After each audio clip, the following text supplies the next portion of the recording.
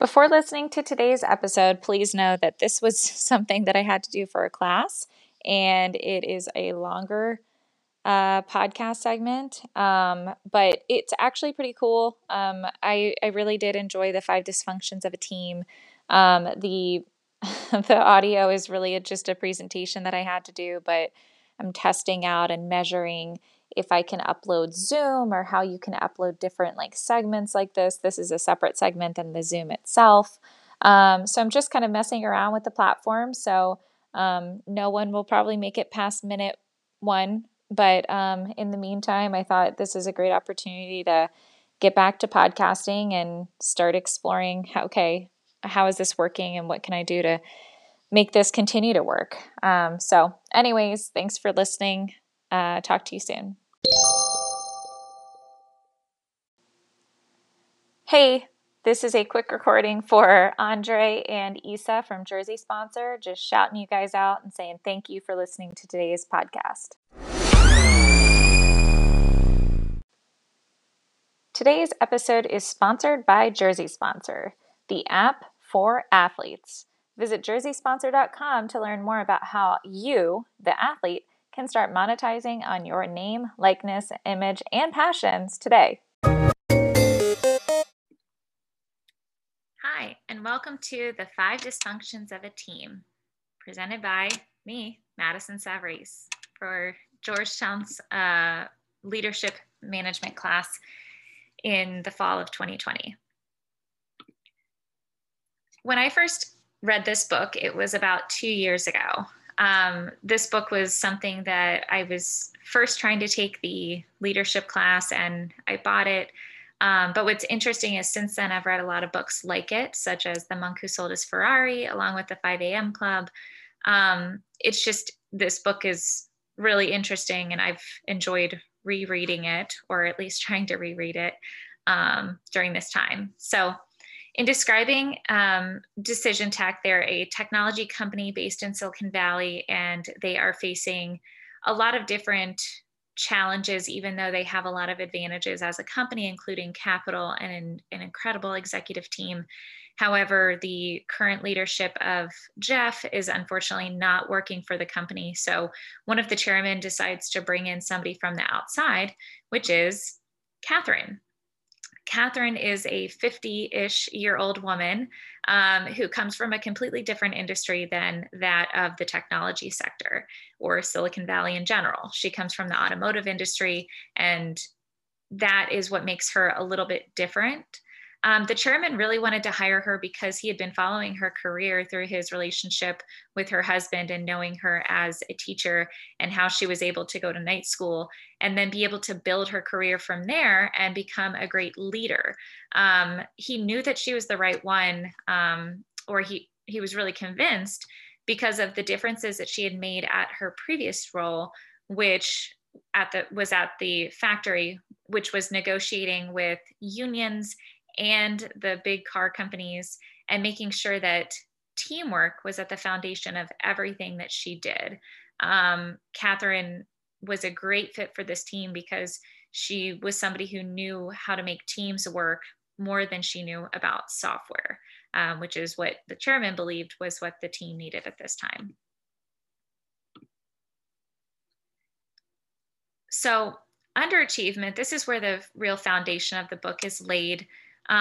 In this section, they're really being introduced to the problems that are going on at Decision Tech, including kind of her first 2 weeks, which we'll go into a little bit later, but also just the circumstances surrounding the meetings and what exactly is going on at the company.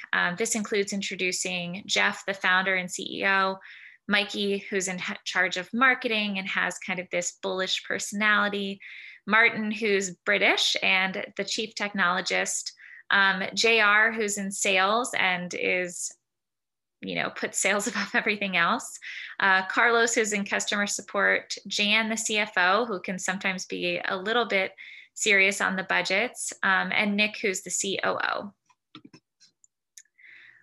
In Catherine's first 2 weeks, she really took the time to not only talk to the executive team, but she watched and she listened and she continued to do that for 2 weeks straight, to the point where people kind of thought, hey, what are you doing, Catherine? You're not doing anything. Like, have you made a mistake by coming here based on the fact that you're not making any actual changes? This was her tactic, mostly to learn about the communication styles and the issues that were really going on inside the company, both at the executive level and just taking the time to go around and walk and talk to normal employees who work at the company as well.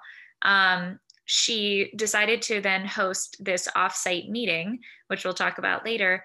But she really received a challenge or a pushback when Martin and JR wanted to go to a sales meeting and miss the first few days of this offsite. That was really her first challenge of the book. But she pleasantly and kindly pushed back and said, hey, the meeting can wait until the following week.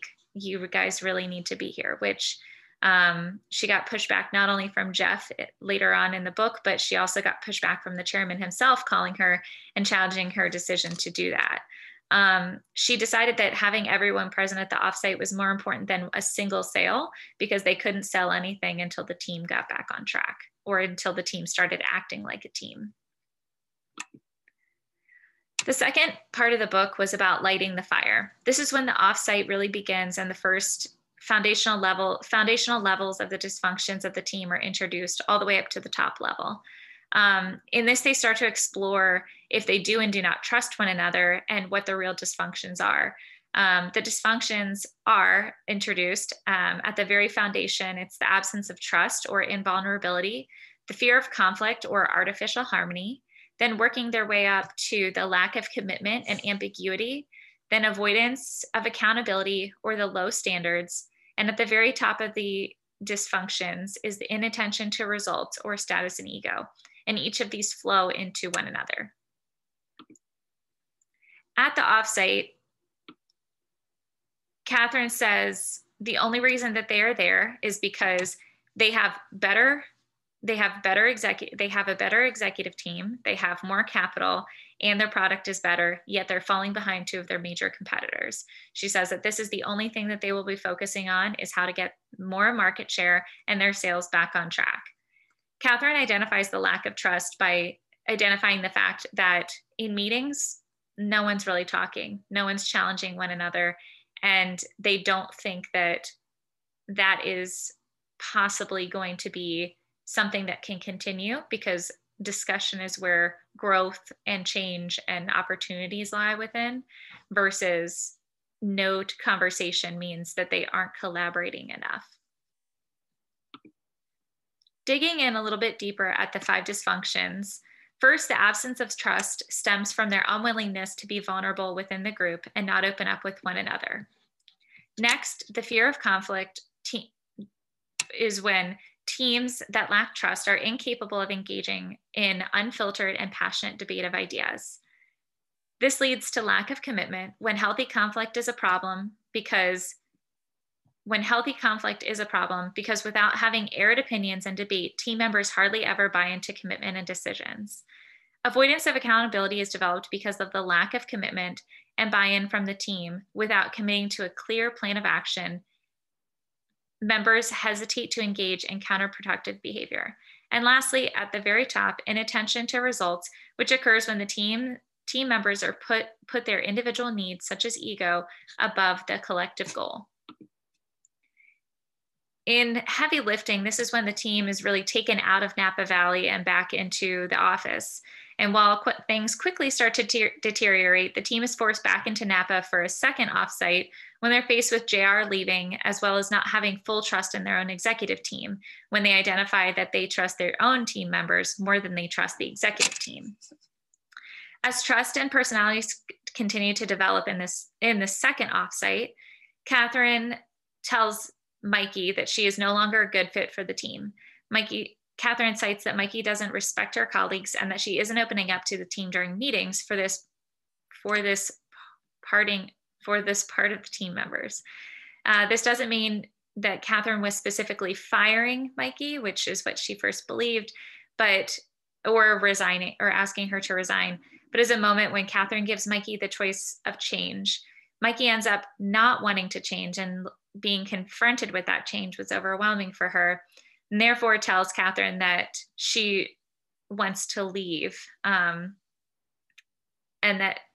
when Catherine ended up delivering this to the rest of the team, she tells a story about how, one of her first jobs after she got her degree was as a manager. It was her first managerial job. And she ends up telling that story. And ultimately, that leads to her telling the group that just because Mikey left, it doesn't mean that she wants anyone else to leave. It actually means the opposite, because she needed Mikey to leave so that she didn't lose the rest of the team. Traction is when they get back on track after Mikey's firing, and while things get back on track, they had a significant offer from Green Banana, a competitor that JR actually wanted to work with, to buy Decision Tech for more than they're worth. And while the executive team ultimately turned this down, it was a turning point when they chose to stick with their business or even work harder instead of selling out. This led to growth in sales over the next year, and the executive team growing to 8 executive members and topping 250 employees. This allowed Catherine to make some changes to the executive team by promoting Martin, Jan, and Nick and having them as her direct reports, and having the new Joseph, the head of sales, and Jeff report to Nick. 2 lessons that I learned overall in this book, I think, were 2 really important ones. One, I love these types of books, so I think that that's fascinating, that I have read so many books like this since reading this book, this kind of like narrative storytelling element to leadership or to learning new skills. But I think the first one that really stuck out to me was teamwork, that teamwork remains the ultimate competitive advantage, and how powerful it can really be, and how rare it can also be, like to have a fully functioning team, and how that can really truly affect not only who stays on the team by having toxic team members, or team members that are maybe producing at a high level, but not contributing to the success of the environment of the company. I thought that that was really interesting. And the last one was that building a productive team, it's not difficult, but it is complicated. I really, that quote stuck with me at the very end, because I think it speaks to so many people think that team building is just this thing that takes so many different elements and so many different ways for them to be able to communicate in so many different steps and an investment of the team or club. And yet it's really not that difficult to do if you have the right people at the top communicating to the rest of the organization and the rest of the team. So I took that as a great book. And this book is coming, I think, at a time in our lives when teamwork is being faced with ultimate challenges, which is going digital versus being in person. So management styles are really being tested. And while, Catherine was able to take her team to an offsite, not once, but twice, it's interesting because now I feel like this could be a great opportunity for teams across the country and in sports specifically to really take that opportunity to take a step back from work, and really focus on the bigger picture. And I'm not sure all teams are doing that, but I certainly hope it is something that they will do. So that is the 5 dysfunctions of the team.